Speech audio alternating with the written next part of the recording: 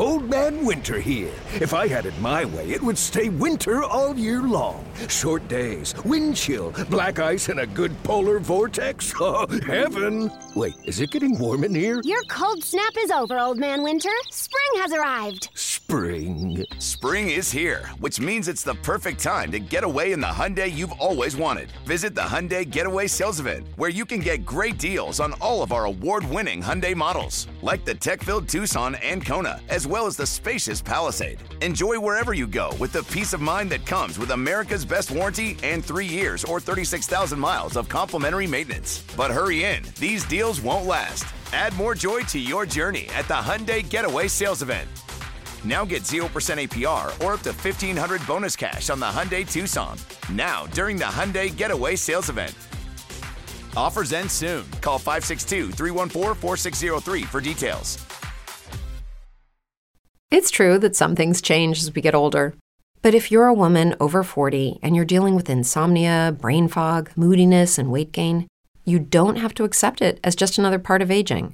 And with MIDI Health, you can get help and stop pushing through it alone. The experts at MIDI understand that all these symptoms can be connected to the hormonal changes that happen around menopause, and MIDI can help you feel more like yourself again. Many healthcare providers aren't trained to treat or even recognize menopause symptoms. MIDI clinicians are menopause experts. They're dedicated to providing safe, effective, FDA-approved solutions for dozens of hormonal symptoms, not just hot flashes. Most importantly, they're covered by insurance. 91% of MIDI patients get relief from symptoms within just 2 months. You deserve to feel great. Book your virtual visit today at joinmidi.com. That's joinmidi.com. Welcome into Basketball by Association. My name is Arky Shea. I am joined by the legendary Hugh Hopkins. Hugh, hello, sir. Oh, you spoil me. You really do. The word legendary is not needed. It's appreciated, but it's not needed. Oh, well, then you can appreciate and also know it is a necessity with this program. When Hugh Hopkins comes on, we are talking about one of the members of the League of Extraordinary Gentlemen. You know that's correct, right? I'd heard rumors, but I won't admit to anything because I think I'm not allowed to. That's a good point. That's my fault. A alleged member of the legendary gentleman. Okay. This episode is, by the way, number 22. And Hugh, are you okay if we call this the Clyde the Glide episode? Oh, yeah, definitely. I had a poster of Clyde the Glide on my wall. I think I might have stolen it from my brother when I was possibly about, 8-10 years old, something like that. So yeah, big fan of him. I mean, he's sort of become the grumpy old man of the NBA these days, isn't he? Because he doesn't like the fact that he gets overlooked compared to Michael Jordan. But I'm sorry, Clyde. It was never good. It was never in the cards, was it? Well, he had his moments in the sun. Yeah. I mean, when Michael wasn't there, but he had his moments in the sun, and I think that's allowed to be discussed. So this episode, we want to talk about what we finally got back, Hugh. Basketball, right?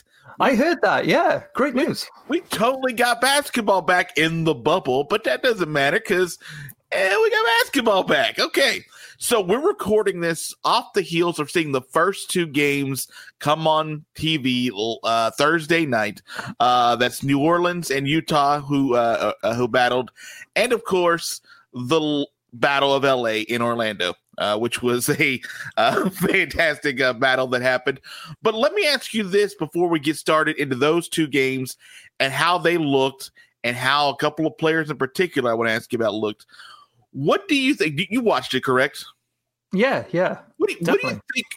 How do you think the crowd-ish thing that they're doing right now is coming off when you're trying to watch it? Like that, does it feel like it's too hokey and too much, or does it feel like it's only a little, but it's enough of a little? Personally, I'm going to lean more towards the latter. Like, don't get me wrong, it's a little bit corny, and I'm not convinced that everybody on that sort of back screen is not like just NBA staffers who have been paid to sort of wave and cheer and that sort of thing. Because it was a lot of Pelicans fans. I noticed there were a lot of yeah. So And I'm happy to see it. You know, it's really cool that the NBA is trying to, you know, create these ways in which fans can interact and feel like they're part of it, because that's the biggest issue, isn't it, with them being in this bubble, is that it takes it away from fans entirely. So if the NBA is trying to break down that barrier, then I'm all for it. It's working so far. It's not in your face, so you're not getting distracted by idiots in the crowd, which actually is sometimes a bit of a godsend. You know, sometimes you see a drunken person or someone spill their drink while they're walking in between aisles, and you think, "Oh God, what's happening over there?" And then the camera pans to something else, and you think, "No, wait, I want to find out about the drink." But it's good to see interaction, definitely. It was, but I'll tell you this, the one thing that is kind of obviously missing, and we saw it affect both games just a little bit, and again, this is just not on the court, so it's not the biggest deal, but both games went down to the wire with a last-second shot to try to win the game for both games, and you obviously don't have the big, like, the Pelicans had that chance as the home team last night, and who was the home team last night? Was it the Lakers last night? No, it was the Clippers that were the home team. I think it was the Clippers. I might be wrong. I think it was the Clippers. And they were the home team that had a chance to win it with the shot at the end. And of course, those didn't go in because you guys know the box score already. So there was no real roar of the crowd that could have been like the anticipation. But I'll tell you this. Both games gave me a lot to watch. It seemed like all four teams that were there were interested in being there and trying to get better. Yeah, I mean, I have a confession to make. When we're watching over here in the UK, a lot of the games are quite late at night, and the ones on opening night or the opening night of the restart, they both started quite late over here. So I'm usually watching sometimes in bed or in another room, but keeping it very quiet anyway. So the crowd isn't as big of a thing for me personally. Right. I'm not sure how other people feel. I'm sure it's a bigger thing for you guys in the States, but over here, I'm not so fussed about crowd noise. However, you can sometimes see it when it is affecting players, you know, and I think there was the inverse of that happening last night. I felt there were some plays in the second, maybe third quarters, in both games, to be fair, where you sort of felt like, they're just getting up and down the court. Now, that can sometimes happen when there's a massive crowd there anyway, because the crowd sort of goes to the toilet or, you know, is late getting back from halftime. So there is usually a bit of a lull in the second and third quarters. They're there for the start and they're there for the end. But I don't think it impacted the gameplay to a detrimental effect from what I could see and not hear. No, I would agree with you. I don't think it affected at any. And I'm a guy that likes to just generally watch on mute and listen to a podcast or something while I'm watching the TV, because my whole thing is I don't want the game announcers to sort of influence what I think about the game, because, you know, we go on a podcast like this and talk about it. So I'd like my thoughts to be my own. Yeah. But yeah, you're right. I wanted to hear the crowd, what it was going to be like for those games, especially because they were so close at the end, and seeing LeBron with his putback shot and being like, oh yeah, I guess it's quiet-ish. That's what it kind of would be like, I guess, if they were on the road in their same building. But, you know, whatever. But yeah, I think if they were in the, you know, at an LA Clippers home game, I think actually the crowd would still cheer very loudly for LeBron, just because of where it is. But yeah, I know what you mean. Like it did seem as if they, you know, in wrestling parlance, there wasn't that pop, you know, and you do sometimes appreciate those pops, especially for the big games, you know, the finals games and the big playoff games. And last night, I think it probably did deserve to be on that level of the big game, because, you know, it's the first two games coming back from a 4-month layoff or whatever. But it was a shame not to be able to see that or hear that and experience it. And I wonder whether, you know, if the crowd had been a bit more rocking, perhaps you might have seen one of the Clippers boxed LeBron out when he missed that first shot and then got his own rebound. I mean, there was 5 of them around him. And 5 in the paint, and LeBron gets his follow-up. It's just, by the way, I looked up, it was technically a Lakers home game, so I was wrong on that. But at the end of the game, it does feel like afterwards, it's like, all right, job well done, everybody. Let's go back to the locker room. Yeah. Because it's definitely. Just, there's not a reason to sort of just stick around. I think I felt it more at the very end of the first game, the Pelicans game, because Brandon Ingram had that shot to go ahead. I don't know why he didn't go to the basket, but he wanted to get the go ahead shot on the pull up 3. And I mean, we can talk about the coaching decisions if you want. I think they should have been going to the basket, because every single one of these games for the Pelicans, they need to win. So, you need to just guarantee that you get a close shot to the basket. And if you get fouled, then great. But if not, then you've at least tied it and put the pressure back on the other team. Regardless of all that, I think, there was such a, oh, I missed. And then everybody just walked off and at least at the end of the LA game, there was Paul George was shouting at the ref, and Kawhi was clearly annoyed at how the play went. So there was a bit of animation, but the first game, just sort of felt like, okay, see you later, guys. Yeah, you're right. It's like, hey, all right, moving on. Okay, so let's start. Excuse me. If you don't mind, let's go ahead and start with the Utah Jazz and New Orleans Pelicans game. What a really fun basketball game to sort of watch. And I want to start with the beginning of what you mentioned, that we know going into this, every game the Pelicans play is a desperation kind of play just to get into the conversation to continue playing when this 8-game stretch is over. And they led Utah surprisingly before Utah came back and had a 10-point lead on them in the fourth quarter. Like, they had a significant lead going into the final quarter there, and were playing good basketball, but just could not nail it down. And that is the loss is tough, but the way they lost that game may be the toughest part of it. Yeah, it was, early in the game, the Jazz sort of got ahead, didn't they? And I thought, oh God, this is going to be the way this goes with the Pelicans. It's a feel-good story. We've got a chance to see them. We've got a chance to see Zion, but then Zion was taken out about 3.5 minutes into the game. And you sort of thought, oh, well, at least we got to see Zion, and we got a chance to see the Pelicans again, because they were sort of fan favorites right at the start of the season, weren't they? And then they came roaring back. And I don't know whether you watched many of the scrimmages beforehand, but I watched that Nets one. The one against the Pelicans, and I thought, this is incredible. The Pelicans look on fire, but of course the Nets are just the Nets. And so, they're not going to be doing any sort of damage. What did they have, like 35 points in the first half of like one of the games? Or one of the, like, yeah, it was incredible. And it just ugh. Yeah. And so I was very impressed. By the way, the Pelicans sort of, they were down in those first few minutes, but they came roaring back. And that was when Zion was on the bench, which I'll get to in a minute. But, they played really well for the rest of the game until sort of, halfway through the final quarter, where the wheels just sort of came off. I think there's a couple of reasons to it.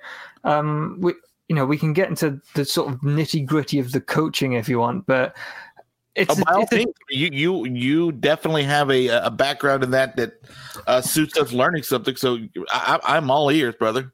So it's a very difficult decision for Alvin Gentry, because he is he's trying to win games, and to be fair, for a lot of the game, when Zion was on the bench, they were playing better. They were when Zion was on the floor, they were clearly trying to get Zion the ball and just say, just go for it, man. When he played very efficient offensive basketball. However, he did have a few silly turnovers. He had a few offensive fouls. He had a few silly defensive fouls, and he didn't play great defense. And a couple of rebounds went in odd places. So I can understand why Alvin Gentry sort of thought, okay, I'm going to have to sit him because we've been playing better without him. But at the same time, they could not score in that final 5 minutes. You know, it was every point the Pelicans got, it just felt like it was just they were desperate for it. Yeah. And a big reason is because you had you know, when you have Lonzo Ball as your main point guard, you do need a scoring big with him, I think, because he's improved as a shooter, and he knows where everybody is on the floor at all times, and he's one of the better passers in the league, but he's not really a go-to scorer. So I think you do need a player like Zion alongside him to run that pick and roll. But there were a couple of times when Derek Favors got past the ball out of a pick and roll, and it just sort of felt like everything stopped because Favors couldn't do anything. I mean, I think he finished with like 2 points.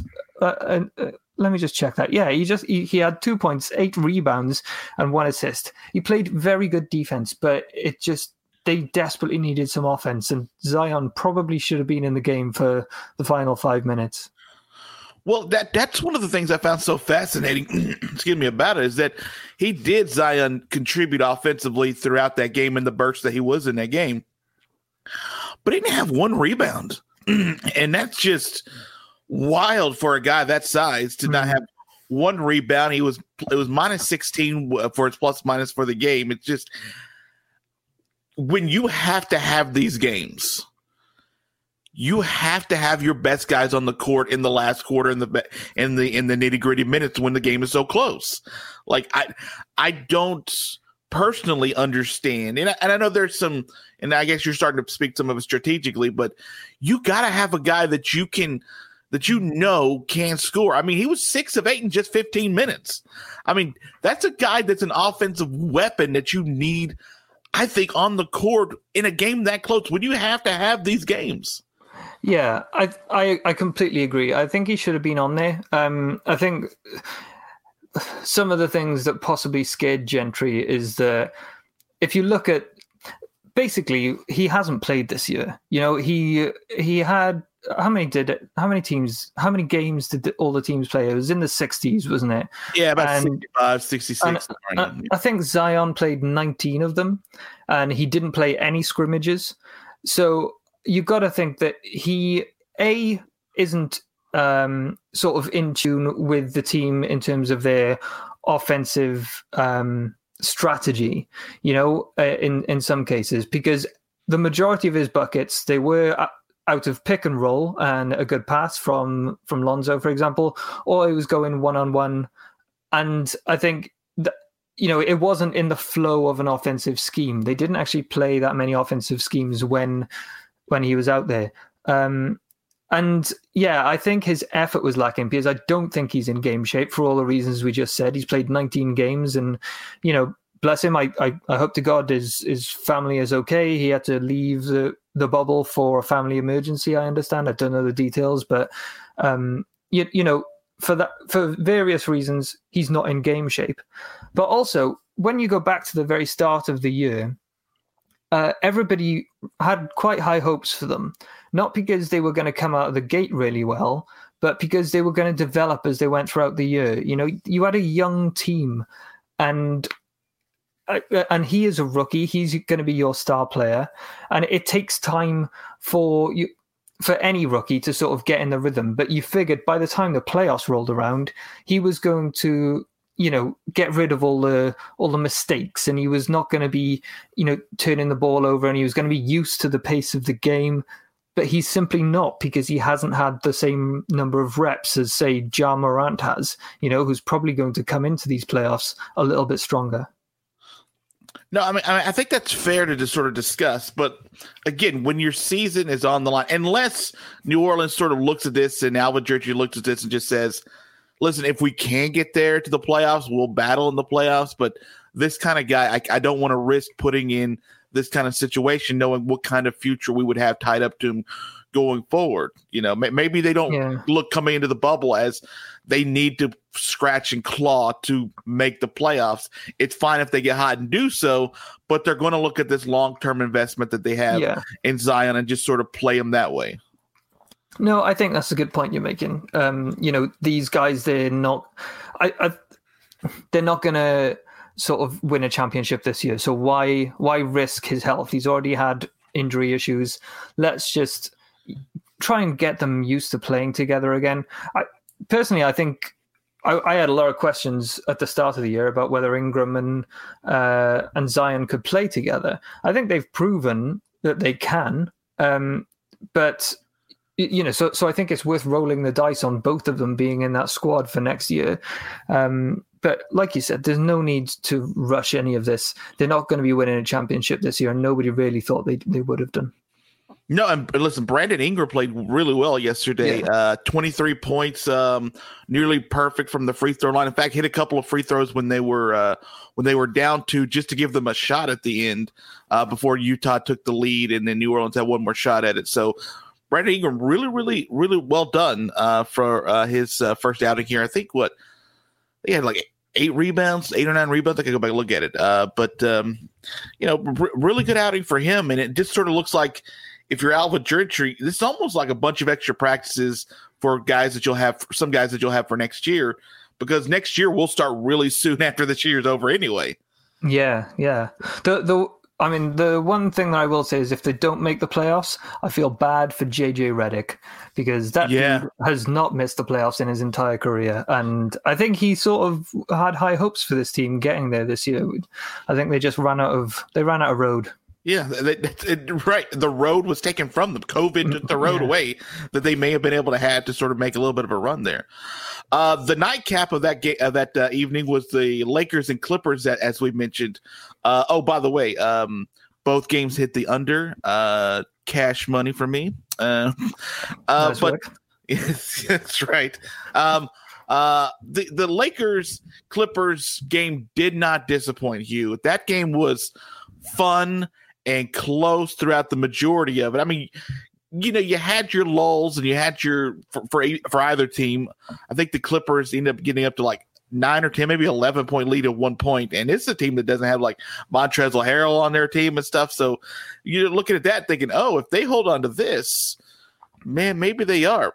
But the Lakers, after losing that lead, they go to Bron, and the unclutched LeBron goes to near the free throw line to pull up for 2, shorts it, comes back, gets his own rebound, puts it back up with 5 Clippers in the paint. They could have rebounded that.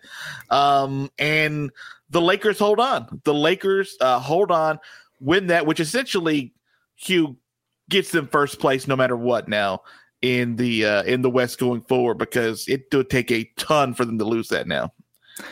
Yeah, I think like they deserve it. They've been the most consistent team all year. I still don't think they are the best team. I actually think the Clippers are the best team in a series of 7 games. I think they're probably going to have the edge simply because of their depth. Well, I would want that for 7 games. Absolutely. I don't know who comes out of it, but if I get that for 7 games, who, doggy? I mean, I'm praying for it in the Western Conference Finals. I think that's where we're headed at the moment. I mean, it's obviously very early to say, but they've got both these teams. They've got the talent. They've got championship winners on both sides. They've got stone cold killers on both sides. I think, and what I enjoyed about last night is all the important people turned up to play. I mean, LeBron only had 16 points, but honestly, it doesn't matter how many points LeBron scores. He can still dominate the game, as he did with that final, put back, but also with the final defensive possessions on Kawhi and then Paul George. But you also had like Anthony Davis going off. He did. And then on the opposite side, you had the top 2 scorers was Leonard and Paul George. So it really felt like it was, okay, the big boys have come to play. It felt like a proper game. It did. Kyle Kuzma played really well in the game off the bench for the Lakers. Excuse me one more time. Sorry. Anthony Davis, 34 points, 16 from free throws, man. That dude was awesome in that game. Kawhi, as you mentioned, he goes for 28. Paul George for 30. I wanted to ask you something to the effect of, should the Clippers be concerned that they get 58 from Kawhi and Paul, and they end up losing to the Lakers. But they lost by 2, and they had the last shot. They could have won that game. I mean, that was just a good heavyweight fight. It was great. And remember, they only lost by 2, but they were down Lou Williams. They were down Montrezl Harrell. Those are 2 prime scorers that hopefully we're going to see back. Well, obviously Lou Williams has got a definite return point for reasons maybe we shouldn't go into, but Montrez, hopefully he'll be back soon. I think that's why I think they're possibly going to have the edge in a 7-game series, because they do have the depth. They were with the Lakers punch for punch throughout this entire game, and a screwy play at the end where I don't think anybody on the Clippers really knew what the offensive option was. That's a good point. Yeah, it just everyone talks about, or a lot of people are coming out of that talking about how good of defense LeBron played, and he did play pretty good defense, but that last offensive set looked kind of all over the place. Yeah, it really did. They sort of had I haven't got it in my head in front of me now, but in my memory I think it's Paul George coming off a screen, but it's mainly an isolation play for Kawhi. LeBron did very well, but and then it was sort of I don't know. I was surprised that there was such lack of plan. It was sort of like, okay, Kawhi, you go 1-on-1, but we'll have Paul George there as a secondary option. But yeah, it was just a mess. I think it probably needs a little bit more planning. And honestly, I probably expect a bit more from Doc Rivers. But it is the first game back, proper game back, so it's the first real situation that any of these teams have had in so many months now, and in that type of situation, I'm sorry, you've always got to back LeBron. Yeah, until proven otherwise. LeBron's probably the guy you want to trust in that kind of situation. And by the way, that offensive set by the Clippers was coming off a timeout, so they had time to sort of come up with something, and that's what ended up being there. I wanted to, because I also want to talk about how the WNBA has opened up as well, because we are basketball by association, and that includes all of it. What did you think of how these two teams in particular played so hard against each other? Because we sort of wondered going into this, would the Lakers be that hardcore into it, knowing that it was going to take a lot to them lose to number 1?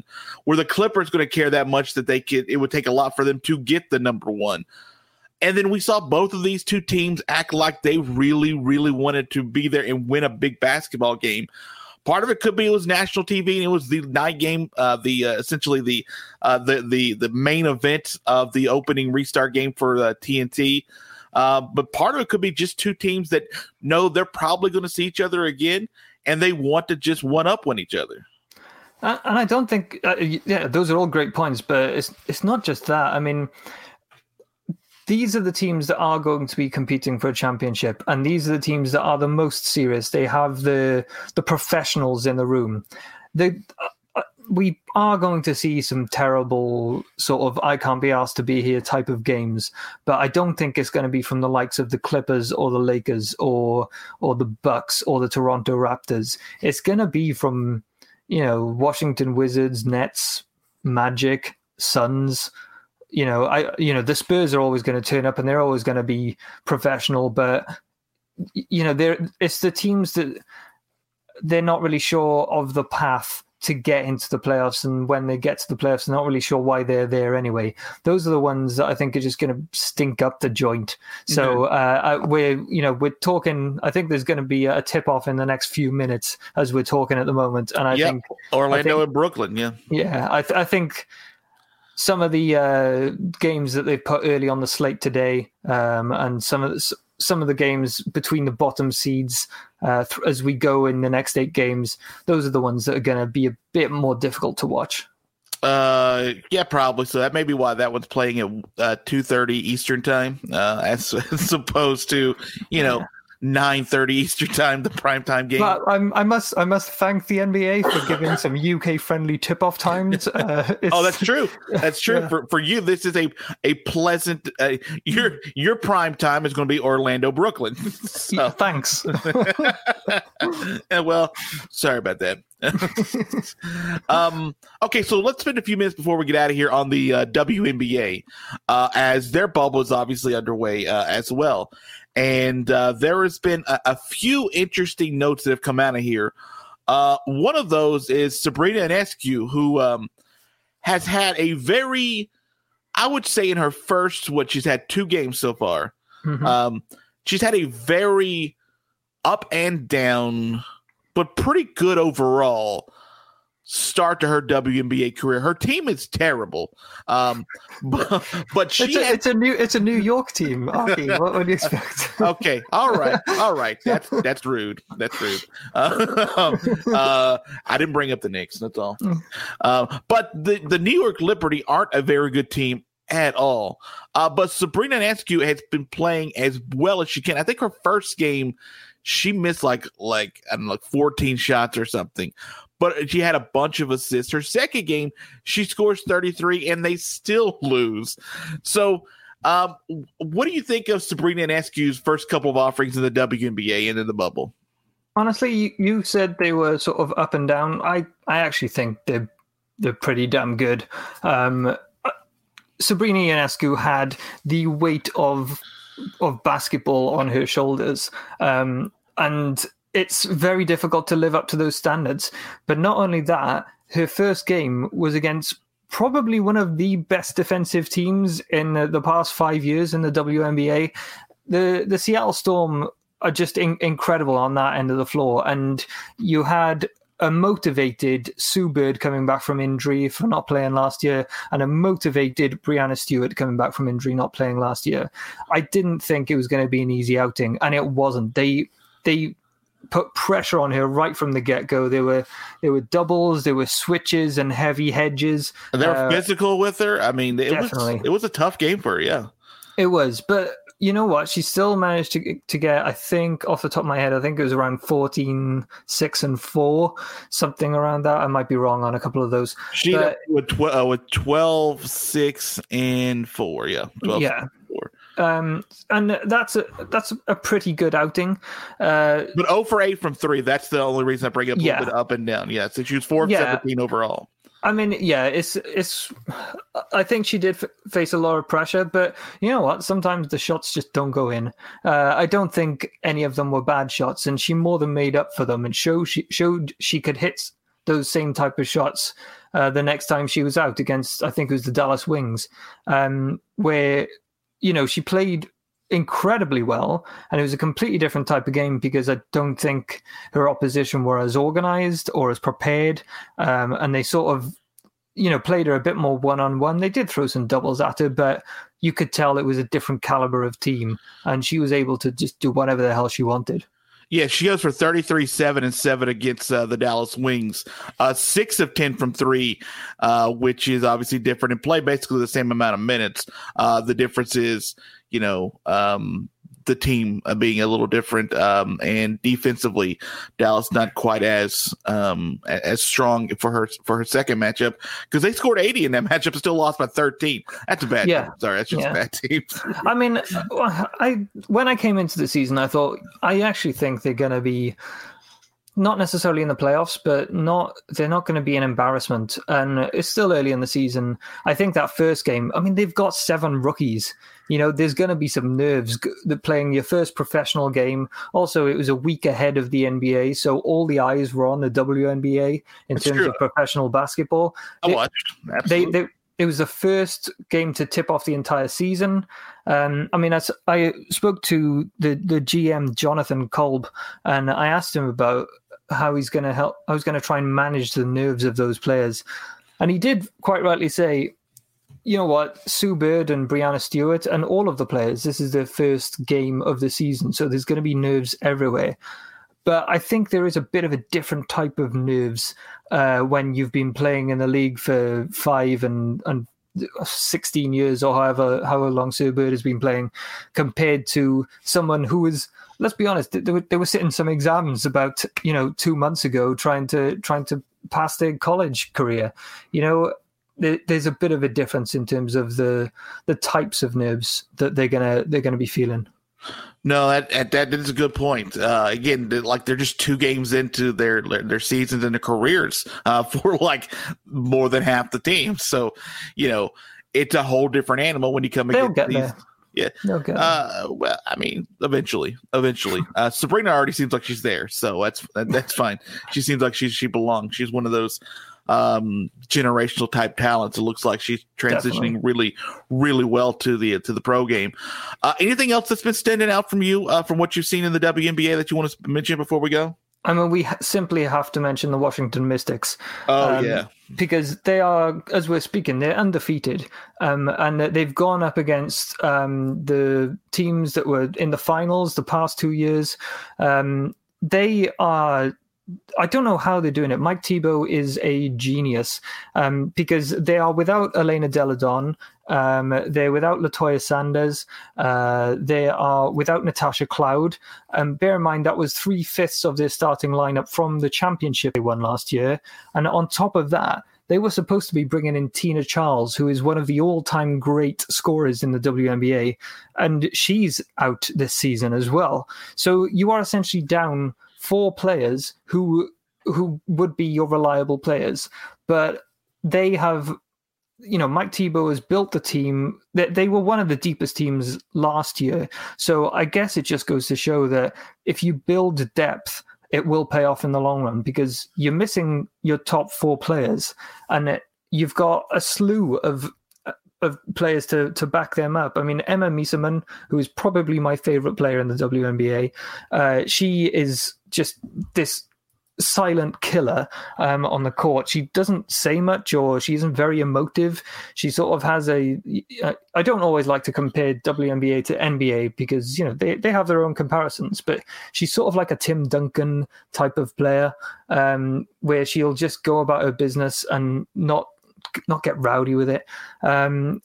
You've got a couple of other players who've just really stepped up in their absence, Ariel Powers being one of them. And it's incredible to see that good coaching and good team construction will pay off in the long run. No, completely. And 2 of the 3 games, they killed their opponents. Like Dwight Schrute in The Office says, they muck ducked them. Like, it's just like they beat the Fever by like nearly 30. Like, it was just like, whoa. Yeah, that was kind of embarrassing. Ooh, that's not fair. That's not fair at all.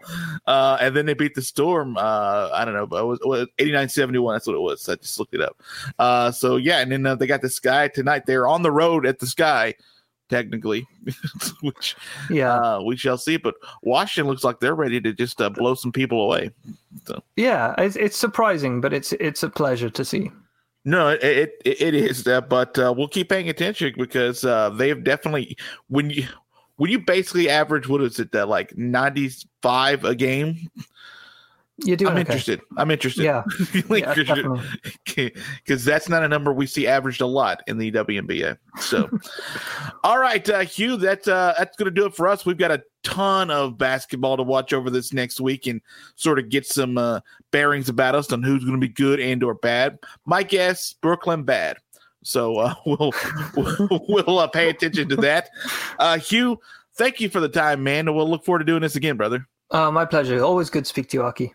All right, and that's going to do it for us. We'll be back next week on another edition of Basketball by Association.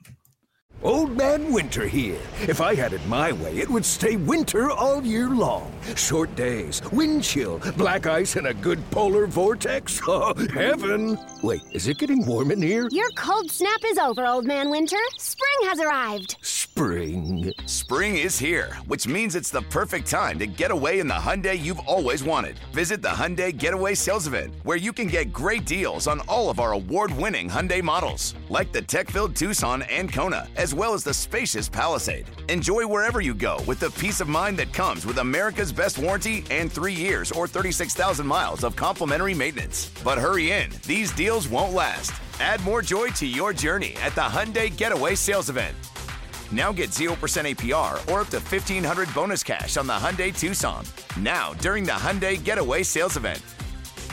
Offers end soon. Call 562-314-4603 for details. It's true that some things change as we get older. But if you're a woman over 40 and you're dealing with insomnia, brain fog, moodiness, and weight gain, you don't have to accept it as just another part of aging. And with MIDI Health, you can get help and stop pushing through it alone. The experts at MIDI understand that all these symptoms can be connected to the hormonal changes that happen around menopause, and MIDI can help you feel more like yourself again. Many healthcare providers aren't trained to treat or even recognize menopause symptoms. MIDI clinicians are menopause experts. They're dedicated to providing safe, effective, FDA-approved solutions for dozens of hormonal symptoms, not just hot flashes. Most importantly, they're covered by insurance. 91% of MIDI patients get relief from symptoms within just 2 months. You deserve to feel great. Book your virtual visit today at joinmidi.com. That's joinmidi.com.